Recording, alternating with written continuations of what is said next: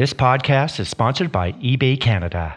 eBay Canada has been supporting Canadian small business retailers for 25 years. With their up and running program, you can access eBay's 180 plus million buyers in 190 countries around the world. With up and running, there are no listing fees on up to 200 listings per month, and you only pay fees when you sell. As part of the eBay community, you get real-time advice and inspiration and access to powerful selling tools and insights. Go to ebay.ca/up and running, stay local, and sell global. Welcome to Canada's podcast, the number one podcast for entrepreneurs by entrepreneurs. Hi, I'm Phil Bliss of Canada's podcast. Today I'm going to introduce you to Sean Hoff, who is co-founder and managing partner of Monica Corporate Retreats. So Sean, welcome to Canada's podcast. Let's kick off by, letting everyone know who Sean Hoff is.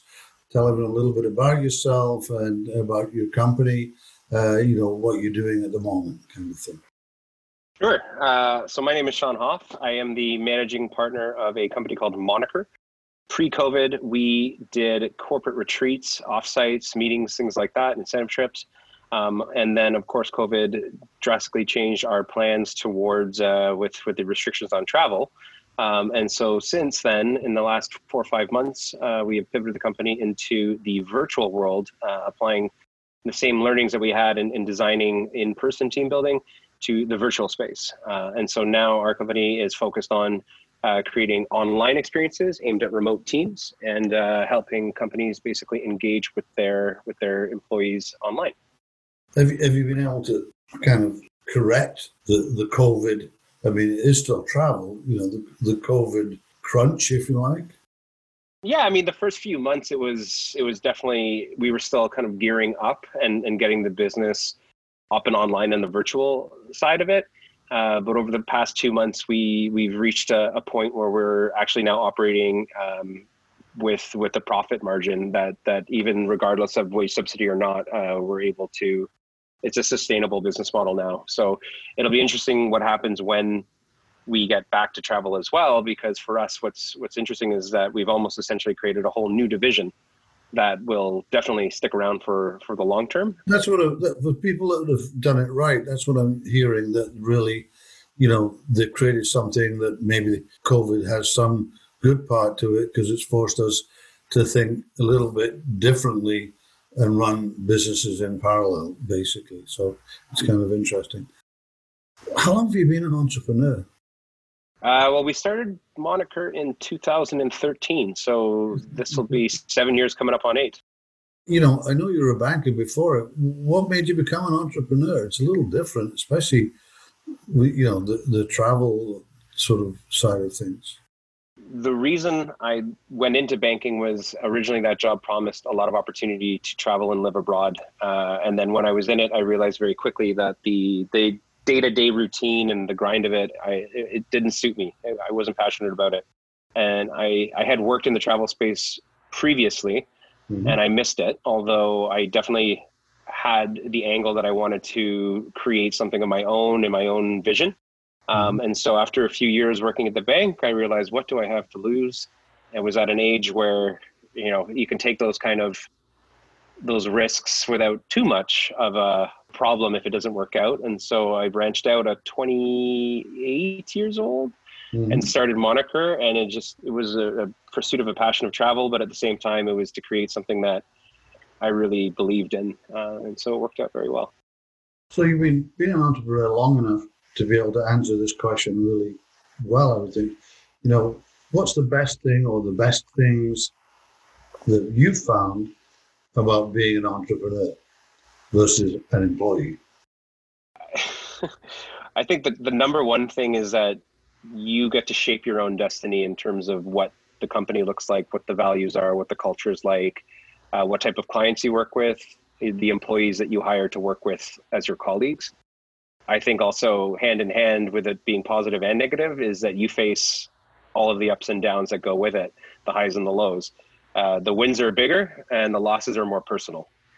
So I do definitely enjoy kind of the challenges that come with being an entrepreneur and trying to lead a company to growth and to being a sustainable business for the long run. But at the same time, it obviously brings with it some serious obstacles and hiccups along the way, which only teach you lessons and make you stronger.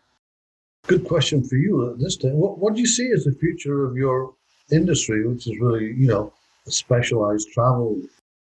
Well, the reason that we got into what we do has always been about helping companies build strong cultures, regardless of whether or not it was in person or whatever.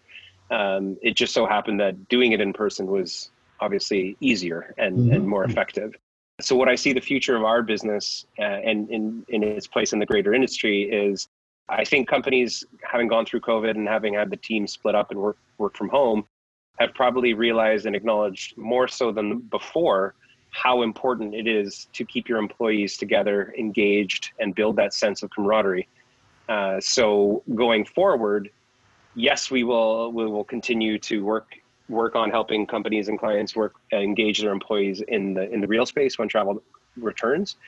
But at the same time, I also see this being a very important piece of our business going forward, having the virtual engagement as well. Apart from COVID, what's been the greatest challenge over the last 6 years so that you've been running the business? I think the challenge in the travel industry is that the winds are always shifting. Companies 10 years ago, Google set a standard for how to be a cool company and how to really talk the talk and walk the walk on culture when they started introducing, unique offices with beanbag chairs and Xboxes. 7 or 8 years ago, Facebook became the leader in culture and cool offices when they started introducing free daycare and free lunch and breakfast. And then a few years ago, companies started becoming the cool cultures when they started investing in their employees directly and doing the retreats. And so we've been very fortunate in terms of timing to have coincided with that trend and that growing importance and investment placed on companies investing in their people through retreats. But right now, as you can imagine, it's completely shifted the other direction, and we just have to go with where the wind is blowing right now and figure out that at this moment, the emphasis is moving online. And so we've had to adapt in quite a hurry. And there's no telling when the real travel will return and how it will look and how it will affect our previous business when it does come back. If you could go back in time, what advice would you give your 20-year-old self? That's a great question, Philip. I think the advice I would give my 20-year-old self would be trust your gut and don't stay as long in a job that you weren't that crazy about to begin with. I think I probably learned quite a lot in 5 years working in the banking industry that was very valuable and helpful and just taught me maturity to move on and move forward with building a company now. But at the same time, I also feel like there was just as much passion and gusto to start it had I left a few years earlier. I think I would have probably told myself, don't be afraid to pursue it, even if you don't think you're ready yet. And who knows where it would have been. And also expect that some things are going to out of your control are going to come and completely blow your roof off. So prepare, but you'll never be prepared. On the same way, slightly different, what's the best piece of advice that you've ever received? There are two phrases or mottos that stand out that I think I refer to often, and they're related. The first one is a ship in harbor is safe, but that's not what ships are built for. And the second one is calm seas don't make for a skilled sailor. So I think what I pull out of those two comments is the more you put yourself out there, take on challenges and expose yourself to risk, the more comfortable and confident you will be at embracing it and navigating it, regardless of what you face. So both of those have been very important in shaping how I approach risk. This podcast is sponsored by eBay Canada. eBay Canada is powering Canadian small businesses. Go to ebay.ca/up and running to open your new global e-commerce business. So I'm going to move on to what I term the rapid fire questions, which is, I want you to answer reasonably quickly.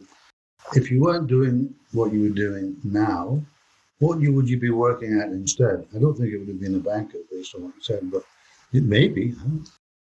I would either run a small hotel in Tuscany, or I would have loved to be an architect and design hotels. What book are you currently reading, listening to, whichever? Patrick Lencioni, The Ideal Team Player. A great book on team and culture. Any other that you would really, that sort of, we've all read those books that stay with us.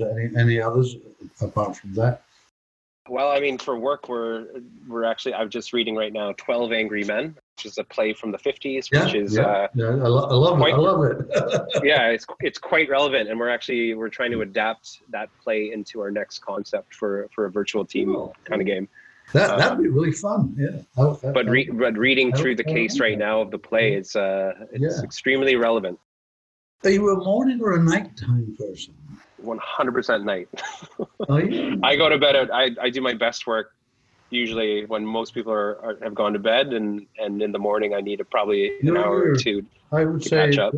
It's about 80% morning to 20% at night, but the night people are like they're definitely the night people. My best work is done after 9 p.m. If you had to pick one word to describe yourself, what would it be and why? I would go with tenacious. I think a lot of people thought I was insane to quit a job in the banking industry and start a travel company. And there's been a lot of challenges thrown my direction since then. Even just the way I operate at work or just with my colleagues, I think there's a tenacity of just constantly trying to just push and insist and persist your way through no matter what the obstacles are. So I think it's paid off for me, but it also can rub some feathers the wrong way. Well, I think tenacious is a definite entrepreneurial trait. Apart from COVID and maybe Mr. Trump, what's keeping you up at night these days? Another great question. Apart from Trump and COVID, what is keeping me up these days? maybe there's nothing else bad. I mean, it's a very political answer, but just the general direction that, as you watch the news around the world, the general direction that what used to be a sense of growing community around the world and global cooperation seems to be trending the opposite direction, with more and more countries closing their doors and looking inwards as opposed to outwards with their hand extended. That does keep me up. What does 20 years look like? Yeah, I get you. And this is a great question for you, a travel guy, because you're more qualified than most of us. What's your favorite place in the world? Oh, Philip, that's a hard question to ask. No, that's why I want to hear your answer.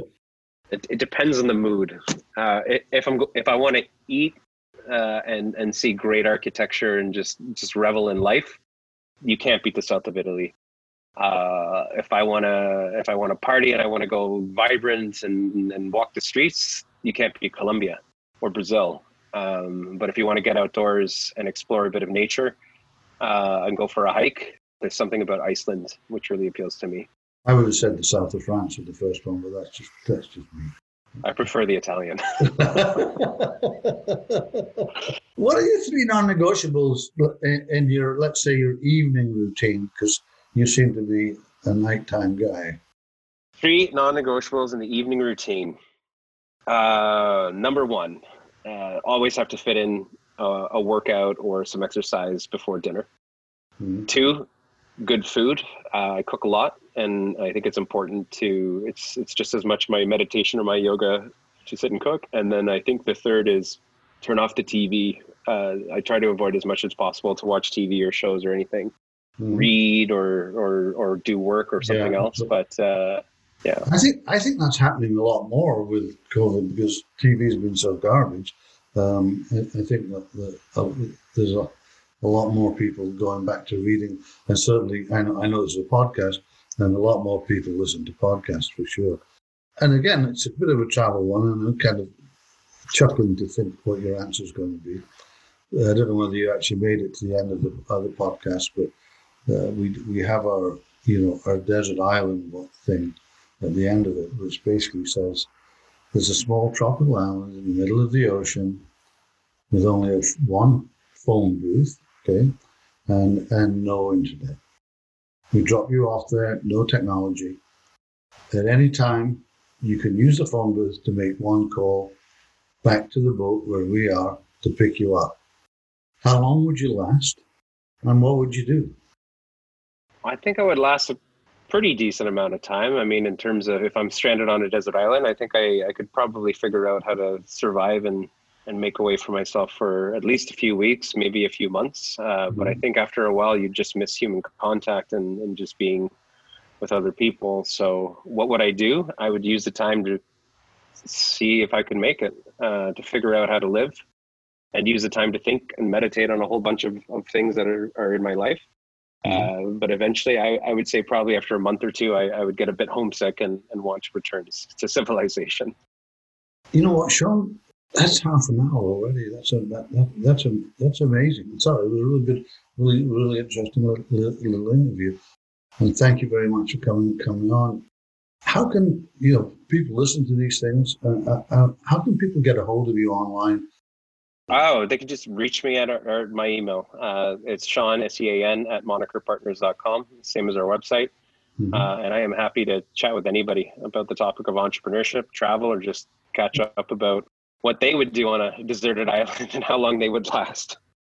Well, once again, thanks so much for coming on the show. I really appreciate it. Thank you, Philip. I appreciate that. This podcast is sponsored by eBay Canada.